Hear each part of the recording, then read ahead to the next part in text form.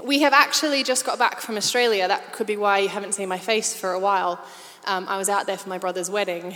And when they first started planning in October the year before, so last year, they invited me to be the MC. It kind of makes sense. I'm the loudest character in my family at times. So they invited me. And I remember at the time feeling a bit nervous about it. And But I forgot quickly because I was too then panicked about how we were going to save the money to get out to go to Australia. And it wasn't until I landed after the 26-hour flight and my mum says, "Oh yeah, there's a list of do's and don'ts for you at the wedding." And I thought, what do you mean? I wasn't worried about the do's, I was worried about the don'ts. What could I say, not say, what could I wear? I was really starting to panic. And then I thought, maybe it's not about me, maybe it's about the guests. Maybe they're not allowed to take photos of the bride when she walks down the aisle. Maybe they're not allowed to take their drinks to a certain part of the venue. And I started to think that I would mess it up somehow. And that all of the things that I wasn't meant to do or people weren't meant to do were on me and I would get it wrong. And I started to panic and think that I wasn't going to be good enough. And apart from confusing dance and dance and announcing someone as Grant instead of Grant, I didn't really get that much wrong. And actually, I'd forgotten a really key thing. The do's and don'ts were more about just getting people where they needed to be, but I'd forgotten who it was that had asked me to do it. And I got so worried that I'd get it wrong, but I'd forgotten that my brother is the most laid-back man on the planet, so he didn't care. And actually, at the end of the day, it wasn't about what I did or didn't do or said or didn't say or how I said it, but it was actually they were just so grateful that I was there to say it at all. And it got me thinking a lot about faith and about our relationship with God, because quite often I think we focus on the do's and the don'ts. What we feel like God is asking us to do, is he asking us to do something? How is he asking us to do it? And we forget about who it is that's doing the asking. So I wanted to share a little bit about what I think about that this morning. A few weeks ago, as Ben mentioned, we started looking about the Gospel of Mark, and we're exploring this idea of heaven at hand. And we're looking at what Jesus is doing and how he is bringing heaven and earth back together again after they were split apart in the fall. And in Mark 1, it says in verse 14, "After John was arrested, Jesus came to Galilee, proclaiming the news of God, saying, 'The time is fulfilled. The kingdom of God is at hand. Repent and believe in the gospel.'" And each week for the next few weeks, we're looking at different moments in Mark's gospel where we see Jesus talk about and demonstrate what it is to bring heaven in hand. And it's actually quite a hard gospel to speak from. I don't know how many of you have actually ever read it, but there's a lot going on in each one of the chapters. In the first chapter, there's healing after healing. And in chapter 2, Jesus makes two incredible statements where he says, the Son of Man, which is how he referred to himself, he has authority on earth to forgive sins, and that he is Lord of the Sabbath. And in Mark 3, we start to see more things happen and more healings, but we also start to see the tension that's being created because people around Jesus want him to stop rocking the boat. And the gospel has a lot of pace to it because Mark is trying to draw our attention not only to what Jesus is saying, but specifically what he's doing in order to show us who he is. So in Mark 3, we see this. Jesus went into the synagogue again and noticed a man with a deformed hand. And since it was the Sabbath, Jesus' enemies watched him closely. If he healed the man's hand, they planned to accuse him of working on the Sabbath. And Jesus said to the man with the deformed hand, "Come and stand in front of everyone." And then he turned to his critics and asked, "Does the law permit good deeds on the Sabbath, or is it a day for doing evil? Is this a day to save life or to destroy it?" But they wouldn't answer him. And he looked around at them angrily and was deeply saddened by their hard hearts. And then he said to the man, "Hold out your hand." So the man held out his hand, and it was restored. And at once the Pharisees went away and met with the supporters of Herod to plot to kill Jesus. Now you may be feeling a bit of deja vu because Ben actually spoke about some of this passage last week when he touched on the statement that Jesus made about being Lord of the Sabbath. But it's important that we read and we understand these two passages together because they're intrinsically linked. They speak about and demonstrate a really radically life-changing way that Jesus is at work. In the first part of the story, in Mark 2, Jesus rejects the objection of the religious leaders about the work his disciples are doing on the Sabbath by picking grain. And he declares himself to be the source of rest. He declares himself to be the place that people need to go in order to receive the rest they're looking for. And that was all unpacked last week. So in this week, we get to pick up and see Jesus demonstrate giving that rest. First, he talks about being the source of it, and then he goes and gives it out. Now, the first mention of the Sabbath is actually in Genesis 2, when God creates the heavens and the earth and all that's in them. And the first time it begins to be explained is not actually until Exodus, when God commands that the seventh day be a day of rest. In Exodus 20, it says, "For 6 days the Lord made the heavens and the earth, the sea and all that is in them. But on the seventh day he rested. Therefore the Lord blessed the Sabbath day and made it holy." Rest and holiness. Those were the characteristics of the first Sabbath. See, God designed everything, and in the Sabbath day we could rest and enjoy him. It's designed so that we would have everything we need in a place of rest and fellowship with his presence. But this understanding of the Sabbath was lost through the history of Israel. They stopped trusting God to take care of everything they needed and trusting him for that place of rest. They wanted their own power, their own control, and more of their own stuff. And eventually, the day of rest became so corrupted by the religious leaders that it becomes characterized by rules and restrictions and becomes all about the work and all the ways you're not allowed to do it, not allowed to think about it, not allowed to think about doing it, not allowed to even be seen like you're thinking about doing it. They had misunderstood the commandment of the Sabbath and taken all the emphasis off the rest and put it all into the work. It wasn't about freedom and restoration, and it became about restriction and control. And the punishment for breaking the Sabbath could be physical. It could be social and emotional. You could be isolated, and it could be death. So in Mark's gospel, we've seen Jesus heal many people, and he seems to not agree with what everybody thinks about the Sabbath. So the next scene, when we see him walk into a synagogue on the Sabbath, and there's a man in front of him who needs healing, there's an immediate tension. There's a cliffhanger, if I ever did see one. Because Jesus has been healing, and he's been working on the Sabbath. So the question in everyone's mind at this point is not, can he do it? It's not even, will he do it? It's, will he do it today? Verse 2, since it was the Sabbath, Jesus' enemies watched him closely. If he healed the man's hand, they planned to accuse him of working on the Sabbath. It's worth noting here that there is a governing principle to Sabbath law in Jewish tradition. And actually it says that you are required to break all Sabbath laws in order to save a life. Life governs the principle of the Sabbath, even if it's been a bit distorted. It's not simply allowed, it's required. And that's what makes this next part so powerful.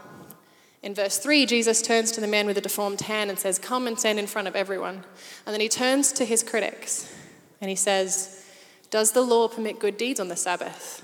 Or is it a day for doing evil? Is it a day to save life or to destroy it?" And they wouldn't answer him. So, does the law permit good deeds or evil? I imagine all the leaders in the room were rightly thinking, good deeds. It's a day for good deeds. And then he says, okay, so is it a day to save life or to destroy it? And here's the divider. Because you're required to break the Sabbath law in order to save a life, but everyone in the synagogue would have been thinking the same thing. They would have looked at Jesus and looked at the man and thought, this isn't a life or death situation. The man had either suffered a terrible incident, had been born with this disfiguration, or developed it as a physical condition. Either way, it was like that yesterday, it would be like that tomorrow, and it imposed no immediate threat to his life. And the Pharisees refused to answer them, maybe because they were thinking, yes, it's a day for good deeds, yes, it's a day to save life, but no, that guy doesn't fit our criteria. And the beautiful thing about Jesus is he demonstrates the complete opposite. He looked around at them angrily and was deeply saddened by their hard hearts in verse 5. And he says to the man, hold out your hand. So the man held out his hand and it was restored. See, Jesus wasn't interested in fitting into a set of criteria or for the condition to be life-threatening, because as far as he was concerned, the man was suffering from a life-threatening condition. He wasn't in relationship with God. He wasn't experiencing that deep rest and peace that he was Lord over. The man had a physical condition that left him isolated and broken in the present.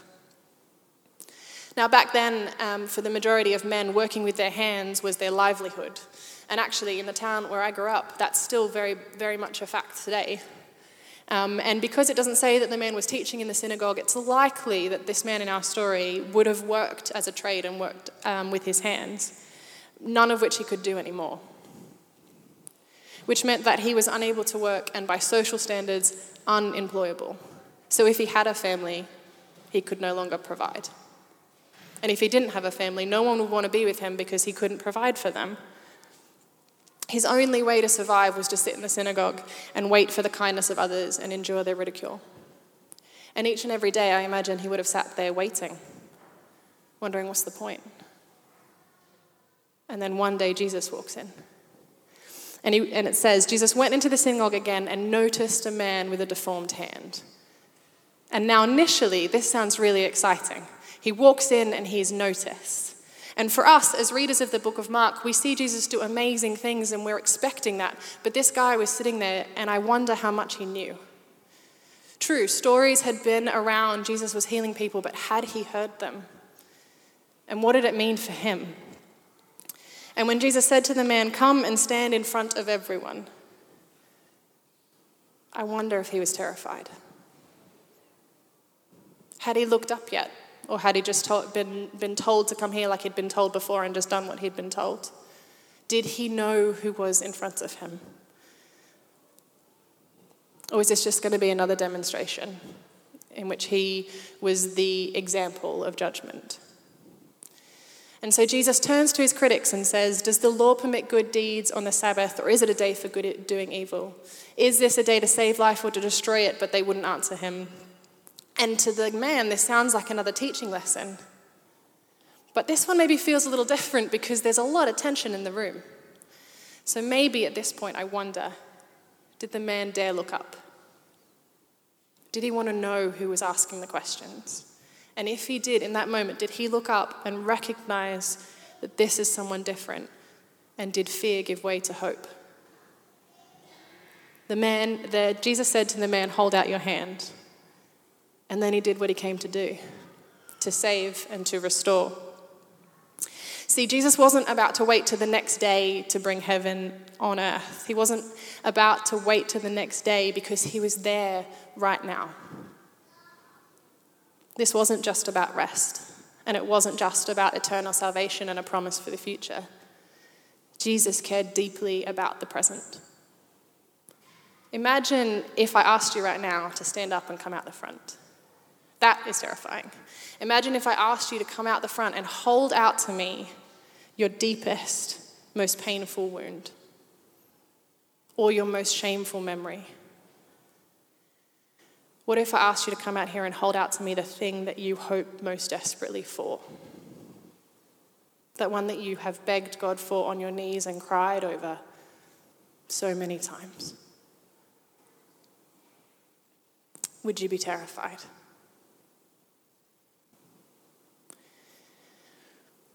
That's probably how the man was feeling when he held his hand out towards Jesus. But there's something that the man didn't know yet. And it's in the next verse. It says, Jesus looked around at them, the critics, angrily, and he was deeply saddened by their hard hearts. You see, Jesus cared about them. He cared about his critics. He cared about them, and he cared about the man in front of him. One of the most striking things that we see about Jesus in his ministry is how emotional he is with the people that he encounters, how much he demonstrates his care for them. The Gospel of Matthew twice records that Jesus was moved with compassion on the crowd. And of course, the Gospel of John recounts the emphatic response Jesus has to the death of his friend Lazarus. And Mark includes this detail in the text, this insight into how Jesus was feeling, because he wants us to know who Jesus is in that moment. He's drawing our attention to his connection to the people, a people that he cares deeply about. See, the incarnation, God becoming man, Jesus, is an extraordinary demonstration of love. He left the perfect bliss of heaven to come down and fix our relationship. His with the Father was unbroken, but we were out of it, and so he came down to rescue us and pull us back in it and reconcile us to the Father. He wants to lead us to that place again. He had watched people struggle under the law and it wasn't working. They were incapable of rescuing themselves, and they had turned the pursuit of righteousness into a tool of oppression. And each time he stood in front of the religious leaders, the people that are supposed to lead people to God, he demonstrated the true nature of the kingdom, and they didn't see it. And he was angry at them and deeply saddened by the stubbornness and the unwillingness of their hearts to see that the kingdom they were so rigorously pursuing was right before their eyes. So the man in the story held out his hand and it was restored, because that is who Jesus is. He wasn't there to make a fool out of him. He didn't come to cast judgment and shame upon him. He came to rescue him from a life-threatening condition. He came in love and restored the man's hand, restoring his livelihood, restoring his hope. This is who Jesus is for the man with the withered hand. And it's who Jesus is for us as well. Because he meets us where we are. He notices us and he calls us forward. And he offers us life. In John 10, Jesus says, the thief comes only to steal and kill and destroy. But I have come so that they may have life and have it to the full. And I don't know where everyone is at today. I couldn't possibly. But I do know that we are all human, which means that every single one of us has something in need of restoration.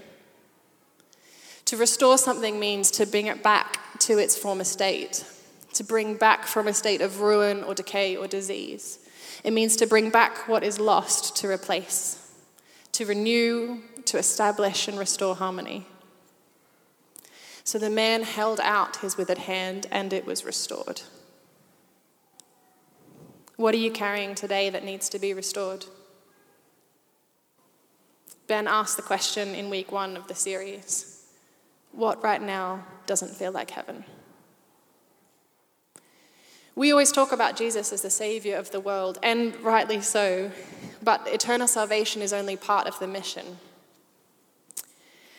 Colossians says, "For he has rescued us from the dominion of darkness and brought us into the kingdom of the Son he loves, in whom we have redemption and the forgiveness of sins." Jesus didn't just come to save us from sin, he came so that we could have the fullness of life. And this just isn't about fullness of life in life eternal, it's about life right here and right now. Jesus didn't wait to heal the man. He restored his hand in that exact moment. And in fact, so much of Jesus' ministry seems to be an immediate effect. He changes the life and the course of people's life that he encounters moment by moment by moment.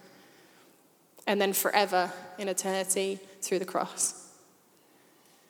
We have assurance of heaven in eternity because of what he did on the cross for us. And Revelation 21 talks about a new creation, a time when there is no sickness or pain.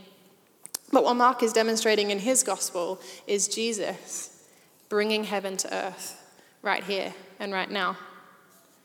His ministry is salvation and restoration. I don't really think there's a need for a clever analogy or illustration today because what I love about the Gospels is it tends to all be in the passage. First off, Jesus notices the man. I can tell you Jesus knows what you're facing. The God of Scripture who says, "I know every hair on your head," also knows every thought in your heart. So whether it's physical pain that needs healing, whether it's a relationship that needs restoring, or even if your faith needs a bit of a boost, he knows. Jesus calls the man forward. And he says to the man, "Hold out your hand." He's saying, "Show me where it hurts."